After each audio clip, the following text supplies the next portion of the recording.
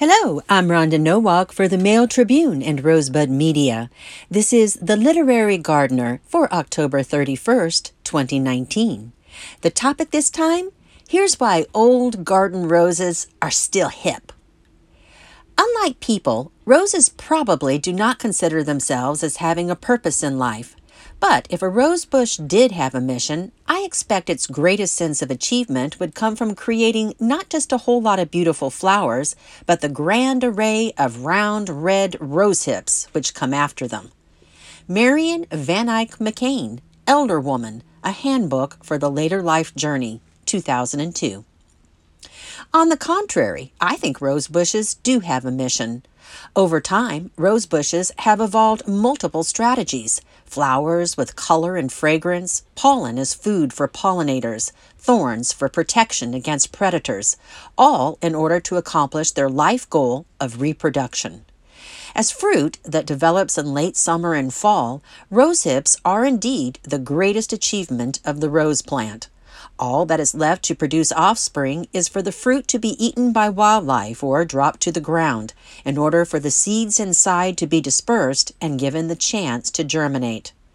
Gardeners don't often see rose hips on their rose bushes because the faded flowers and the flower's ovary, which develops into the fruit, have been pruned off to encourage repeat blooming. Also, roses with multiple petals, such as hybrid teas, confuse pollinators. This prevents the eggs inside the ovary from being fertilized and developing into seeds. So, the flower's ovary doesn't need to enlarge into fruit to enclose the seeds. Even if modern cultivated roses are fertilized, they usually produce insignificant rose hips. Today's roses are not propagated by seeds but from rooted cuttings, so roses are bred to focus more energy on producing lots of flowers instead. Their sex life has been decommissioned. Old garden roses, or species roses with single or semi-double petals, produce the largest, showiest rose hips. The hips can be round, oval, or bottle-shaped and develop from green into bright red, orange, or even dark purple. Depending on the species, rose hips grow individually or in clusters on flower stems. As the flowers fade and the foliage dies back in the fall, rose hips become more prominent, adding color and visual interest to the garden. They also provide food for foraging wildlife, or they can be harvested for fall decor, or for tea, jelly, syrup, and soup, but don't eat rose hips that have been sprayed with pesticides. Rose hips have the largest concentration of vitamin C among all food crops, at least 10 times more vitamin C than an orange, particularly the hips of the dog rose, or Rosa canina, so named because it was once believed to cure the bite of rabid dogs. Another species rose that is commercially grown for its large, fleshy rose hips is Rosa rugosa, commonly called the beach tomato rose. Dog roses and rugosa roses are non-native species that have become naturalized in parts of Oregon. They're hardy, sprawling shrubs that can grow into dense hedges about 8 feet tall.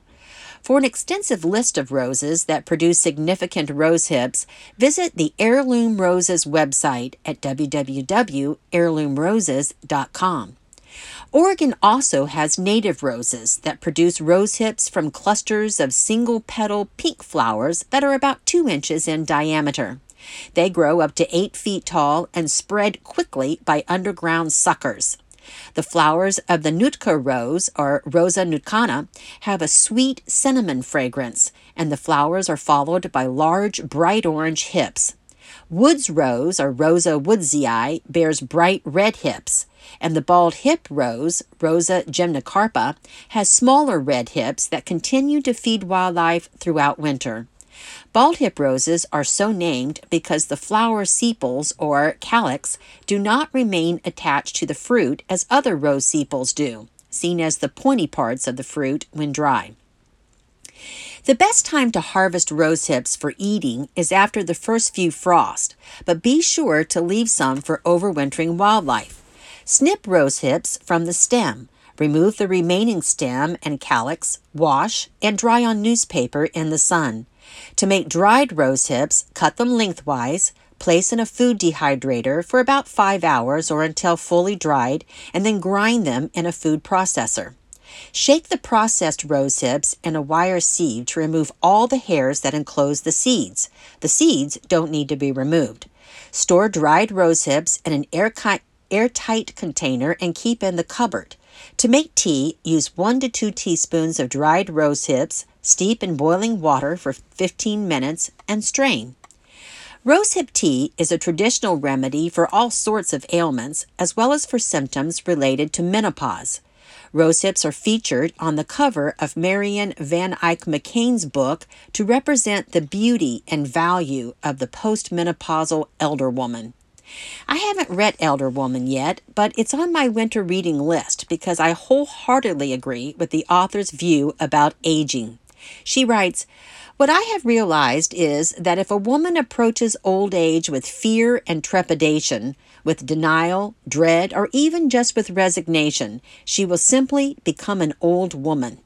On the other hand, if she approaches it with curiosity, expectancy, joyful acceptance, a passion to be of service, and the willingness to explore new territory, she will find herself becoming an elder woman." Now that's a mission I'd like to cultivate. And that's it for the Literary Gardener this time. Thanks so much for listening, and happy gardening.